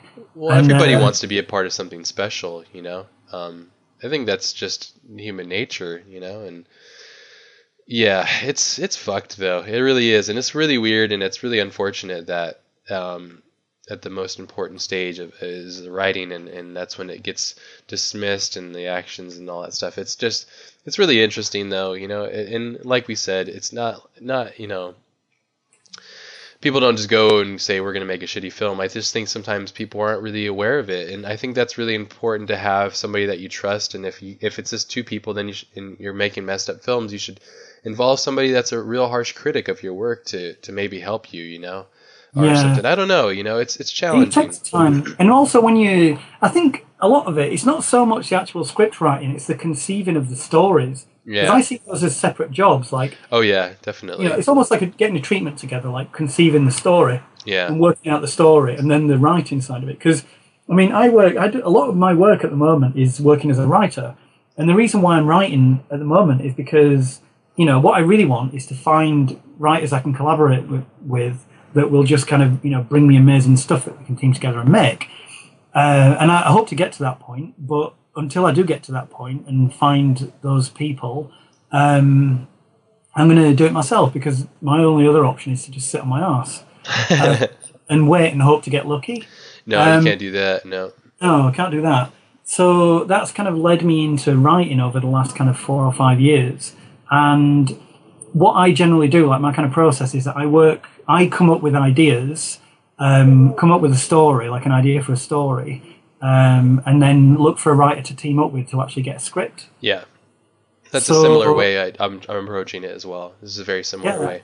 I think it's a really solid way of working, because there's a dialogue guy, there's a person that understands dialogue, and then I think that's actually a good way of doing it. You have somebody that's basically looking at the map. You're in a ship, and one person's looking at the map, the other person's driving it, looking out the sea, and so you're kind of communicating with one another so that you get to land or whatever, you get to your destination.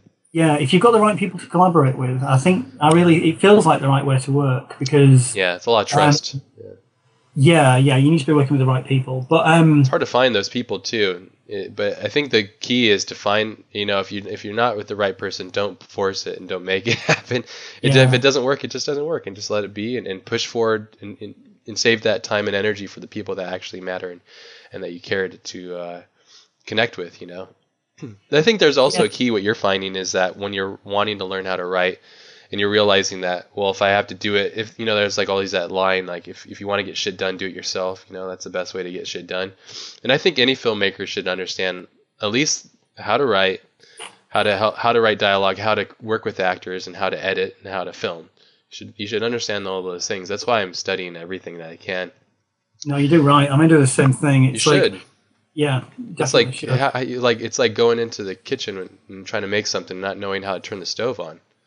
It's like you have no business there, Not to be a dick, that's the way I look at it, and I think that some of these guys definitely they understand the main spectrum, but they don't understand the rest of certain parts, And I don't know. I think it's really challenging. Like I said, my hat's off to anybody that goes out and makes films, and not everybody. They don't realize sometimes that their film's going to be crap until it gets out there, and the way people interpret it. The way I love it is like how Fincher describes his whole way of a film process. It's like this multiple layered event and exposure of what it is. The ideation, the script, and then the pre-production, then the acting, then the filming, then the screening, then the editing, then screening, then the final release, and then it's like 10 years later somebody mentions your film or something. It's like it never goes away. There's multiple dimensions to the experience, So I find it to be fascinating, Like it's just crazy.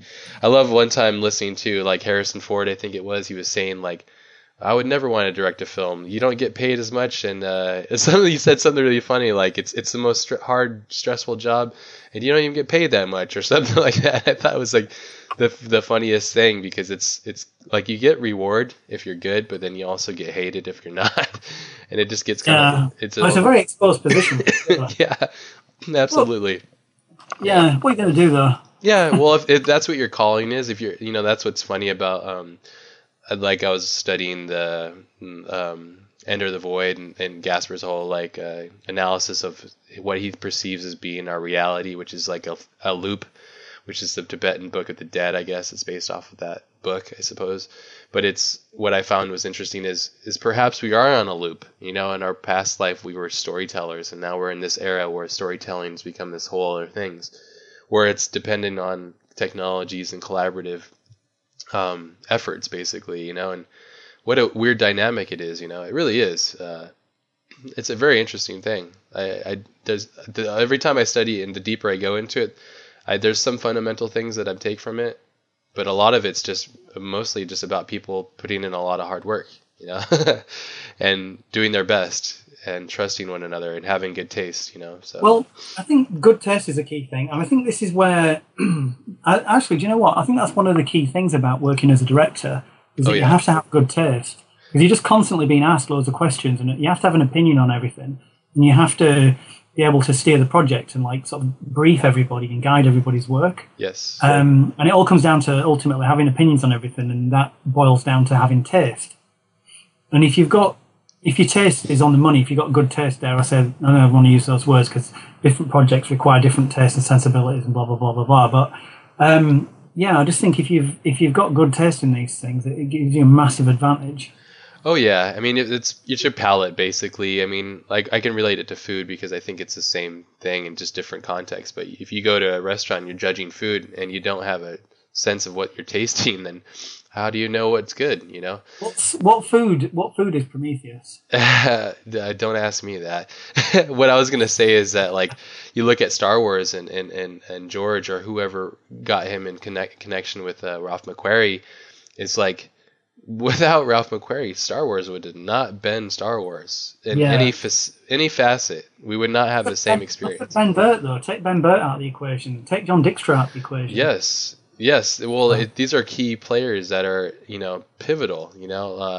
This is the thing about these big films. Which is something I realized quite a while ago. Is that every now and again in sci-fi you'll get a film and everybody working on it in the key departments is a genius. Yes. Blade Runner, Alien, Star Wars. Yeah, Aliens, all great examples of these. Look at Blade Runner. You've got Ridley Scott directing, you've got Jordan Cronenworth DOP, you've got Sid Mead designing it. Yeah. You've got Roy Batty. You've got Rutger Hauer in his prime. Yeah. It's absolute prime. You've got Doug Trumbull supervising the visual effects. It's fucked, you've man. Got all these it is. Like master geniuses all working together for the common good. Look at Star Wars. You've got George Lucas directing it. You've got he was fresh off THX too, right? Was it the next? Yeah, I love THX. It's almost a Kubrick film. Well, that's definitely a nod. I think that it was definitely that was when George was very much. I think he was taking a lot of risk, and he was just exposing himself to make the films that he wanted to make. It was a bit racy and had its interesting way of putting things. It's really actually really impressive for what it was from its time.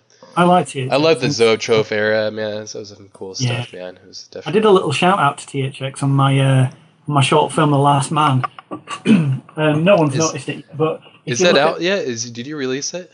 No, it's not out yet. Okay. I didn't know if you want to talk about it. So. Well, I'll just mention it in case anybody happens to come across it anywhere. Was it hiding on the internet somewhere? Not yet. It's not. It's basically what we have to do with it is like give it a year to work its way around the festival circuit. Oh, then we can put it out there. Because whilst you're submitting to festivals, they don't like you releasing it. They want to kind of have a bit of an exclusive. Mine. Yeah. Yeah. I get it though. It makes sense. Yeah, so there's that going on. But it's a 20-minute post-apocalyptic piece about the last man in the world. But if anybody can spot the THX 1138 reference in it when they see it, if they get in touch with me, I'd like to know about it. Okay. there's a challenge. So people remember it when it comes out. I'd just like to point out, actually, some of the other people I got to work with on that, because I was fortunate enough to get a musician called Charlotte Hatherley to do the score. And she's probably the most famous for being the guitarist from Ash, the band Ash. Yeah. But not my band. Yeah, another Ash. No, another Ash. She has a up-and-coming pop act called Silver Tongue. So there's a helicopter outside. I'm not sure if you can hear that over me or not. It's Ash, dude. They're coming to play. Damn, the internet word gets around quick. So yeah, Charlotte, I was fortunate enough to get her first soundtrack on this. So she did the score, because it's almost a silent film. There's really not much dialogue at all, because it's about the last man in the world. And she wrote like 20 minutes of music for it. Awesome. And it's actually getting a release on vinyl. It's been picked up by a label. The soundtrack to the film's been picked up by a label, and it's actually getting a release on vinyl. So that's really exciting, because I've not really heard of a short film getting a soundtrack released on vinyl before.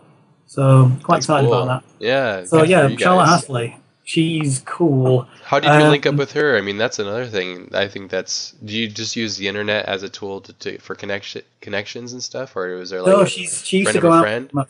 She used to go out with one of my friends. Oh, okay. There you go. Yeah, it's in the family. He put us in touch. Yeah, so she's family. Yeah. So, but the thing is, though, she's a hell of a find. It's like I'm just so thrilled that she get her first soundtrack work, because she's going to get busy, and she's got a big career ahead of her in soundtracks. I mean, she's already an established musician and pop act in her own right. But when she gets in, when the soundtrack stuff, she's going to be good. She's going to do significant work. I'm quite convinced of that. So awesome. Yeah, I'm really excited to have Charlotte Hatherley music on the short, and also the actor is a chap called Rich Glover, who plays Jacob Stanton, the last man in the world. And yeah, again, Rich, that guy, he works a lot with Ben Wheatley. He did A Field in England and Sightseers, and he's just about to be in a film called Into the Woods with Meryl Streep, which will be out later on in this year, I believe. Killer. So yeah, he was telling me about how he got to spend a couple of days duffing up Emily Blunt, which he was quite enjoying. That's awesome. Actually, speaking of Emily Blunt, have you seen Edge of Tomorrow? I haven't seen that. No. Wait, have I? No, I haven't seen it. I'm gonna watch it tomorrow actually with my wife. I've been out of town, and we haven't been able to get a chance to. That's from the manga All You Need Is Kill, right? Yeah. Yeah. I gotta say, I wasn't expecting anything from that film, and I loved it. Yeah? Yeah. I just thought it was great. I don't know. I just wasn't expecting anything, and I just watched it, and it just really reached me for some reason. That's good. I mean, I think that's the way to go at a lot of these things. That's been another thing. I had a lot of people. That's why I try to be cautious of what I say on the podcast. But I gotta speak my mind. But I don't listen or pay attention. 5 years ago or so, before I really got into films heavily like I am now, I would be like, oh, wonder what it got in Rotten Tomatoes and blah blah. I don't give a fuck about that stuff anymore, because I only consume things at the rate that I want to. And what that means for me is I enjoy things at the way I want to enjoy them, like there might be a time where I don't want to necessarily watch a film like Magnolia, so I'll watch something else, but it doesn't mean that it's a bad film. And then when I watch it, I don't really care what somebody else thinks about it necessarily. I guess that's because I'm developing my palate so I can articulate things far greater than I used to. So I can really go like, this is a good film, this is why. It's not just like, that film sucked. Before it used to be like, that film sucked because it didn't, and that's a really broad statement, because it's like, wait, what about the film sucked? Was it the writing, or was it the actor, that one scene? Well, this is it, because I mean, I see all this stuff now, but I think it sounds like basically you're coming at it from a similar sort of level of thinking that I am, which is, you want to fix things. Yes. And if this was your project, you'd be like, holy shit, no, there's a problem with that script. I go mental. It drives me nuts. Yeah, it drives me fucking nuts, because that's what happens. Actually, I talk with a couple of my friends about it, and I go like, well, like, instead of just being a bitch and complaining about it, how would I fix this film? And sometimes it's so bad that I have to go back to the first act and rewrite the whole thing in my head. And then it just becomes this big confusing mess. So that's why I really avoid watching shitty films, because it fucks with my head, because I can't like sleep, because I'm constantly thinking about like, if I were to make this, how do I use all the tools that I'm learning to fix this, basically. And a lot of it just comes down to the writing, and it all loops back, right? It all loops back to what are you doing there in the first place? You're on set, you've got your actors, you've got your sets, you've got your cameras and your lights. You're like, what are we doing here? Yep, exactly. And the script tells you what you're doing here. Yeah, man, exactly. If there's a problem with what you're doing here, it's because there's a problem with the script. Yeah, and I wish that there was just I don't know. Have you experienced a bit with the Hollywood way of doing things? Have you gotten a chance to kind of dabble in that whole space? Because it's a very interesting way of creating things. I mean, I have a lot of knowledge of how that stuff works, but not direct first-hand experience. I've kind of brushed up against a few projects and then backed away from them. Yeah, it's a very interesting way of going about things, and that's a whole other thing I was going to suggest too, is that a lot of this stuff, there might be power moves basically from executives and stuff, that from people that might have maybe worked on certain films and think that their voice is valid, which sure, why not? But there's a whole like when you're involving so many people and so much money. That's why I get so surprised when some films are successful when they cost so much, because you got a lot of people trusting you. But there's a design by committee issue where your taste, like you're saying, like say a guy has really impeccable taste.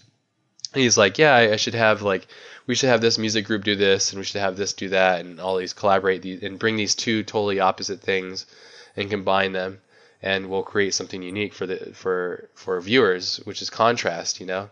And then there's like an executive that goes, I don't think so, but you know, in order to have that power, like for example, like I was studying Fight Club 2 months ago, and how Fincher used the DJ electronica music group, I can't remember the name, but he had them, and he had a lot of people questioning him, like, why would you do that? They haven't done a score before, and this and that. But because he is who he is, he's able to. The Dust Brothers. Yeah. Yes, the Dust Brothers. That's it, exactly. Yeah. And it was like when I was listening to the film and the commentary, I was like, fuck, I forgot how silly and funny and weird and wonky this.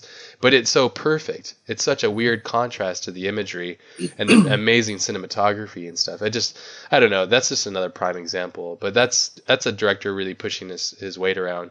Do you like the Solaris? Do you like George Clooney's Solaris? Do you like that film? I love it. Me too. It's one of my favorites. It's one of my favorite sci-fis. It gets harshed up a lot, and honestly, that film, I think it's great. I really don't get why people don't like it as much as they seem to not. I don't know. Yeah, I think there's a. I think it's going to be one of those Blade Runner classic films. Personally, it's a beautiful film. I mean, the original's beautiful as well, but I just thought, I thought it was great. Cliff Martinez's sound, his score is just fucking amazing, dude. Like all his stuff is really phenomenal. The stuff he did with Drive is so great. There's some things that he did with Riffin's last film, which is really great. But Solaris for me is one of those sci-fi films that breaks the mold. And have you ever listened to the commentary to that? No, I haven't actually. I love it. It's got James Cameron and then the director. So it's got the two of them talking, and what you realize is they're totally different filmmakers. And James really, I can sense it in the way he addresses. He has so much respect and like loves the heck out of the way that guy does things, because they're completely opposite to whatever he would ever do. So it was just like really phenomenal. Like I don't know, I really enjoyed it. I just thought that's a really great piece of commentary if you get a chance to. I'll have to watch that actually. Yeah, it's awesome. Yeah, give that discount downstairs. Yeah, I listen to a lot of commentary while I work, just because I'm just designing. Yeah, I do as well. That's just one that slipped through the net. I've listened to most films I own with commentary on.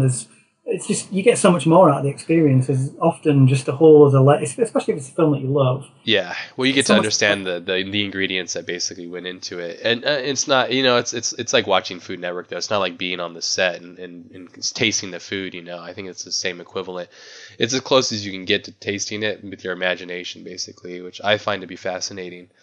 And there's so much of it. You ever get through all that Lord of the Rings stuff? There's like 17 hours or some shit like that. No, I turned away from that stuff, to be honest. The Lord of the Rings, I don't know. I'm not really into magic fantasy stuff.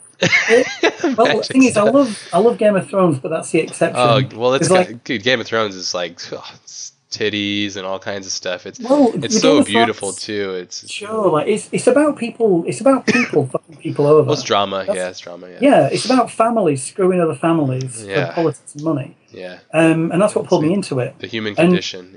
Yeah, I mean, generally, like anything that's got magic in it, it just bores me. It's like you've got your characters. It's lazy writing. You've got your characters, and they're in a jam, and then someone pulls out a stick and points it at the sky and says a couple of words, and everything's fixed. And it's like, oh, that's good. That's a good bit of story. You know what I mean? Actually, one exception to that would be Harry Potter, because that's just masterfully done. But well, I think the thing with Harry Potter is what I think you're talking about that works is that the Muggle thing and the human aspect and the parallel worlds, and then his ability to grow basically. Because I think what makes him in that franchise work is that he's not just instantly like, check it out once, boom, you know. It's like, dude, I suck. I'm like a Muggle. Everybody hates me, but I'm this special kid that I don't even know who that is. So it's just really good writing, basically. It's really good writing. Yeah, it's clever writing, and it's well put together, and it's executed to film actually really wonderfully. It's pretty amazing, actually. Do you know the original Harry Potter? Do you know that? Do you know who J.K. Rowling wanted to direct it? No. Who was Terry it? Gilliam. Terry Gilliam. What did that person do? Terry Gilliam from the Monty Python team. He did 12 Monkeys. That would make sense. Okay, now that makes sense. Yeah. You know all the old like Time Bandits and Fisher King. Yep. I guess I could see that translating. He did Brazil too. Brazil, yeah, all of Brazil. Ah, yeah. No, Brazil's actually, wonderful. You know what? I'm bad with names. Brazil's quite an interesting piece because I actually met Terry a while back, and we were talking about stuff, and we were talking about Brazil. And he explained to me why he made Brazil and why Brazil is the way it is. And it's actually, Brazil is a response to Blade Runner. Because Terry knows Ridley Scott quite well. And when Ridley Scott brought Blade Runner out, Terry Gilliam was like, no, that's not the future. The future's all about, the future's going to be all about bureaucracy and silly bollocks. And so he made Brazil, and Brazil is basically what Terry Gilliam felt Blade Runner should have been. Huh, that's interesting. Yeah, I don't think it's either of those. They're a really weird double bill if you watch them back to back. It depends. I need to watch them both. Yeah, back to back. Yeah, that's interesting. And now I know that context. I definitely have to watch them. Be careful with the cut with Brazil though, because do you know the story about when that film was getting cut? No, I didn't know. Is there a master cut or like a director's cut? There's a few, but basically what happened was the theatrical cut that was going to get released. Terry Gilliam was so unhappy with it. He broke into the editing suite, stole all of the original prints of the film, basically took all of the material and just ran off with it. Awesome. And the studio were like, what the hell are you doing? And he's like, look, if you don't let me cut the film, I'm going to burn all this.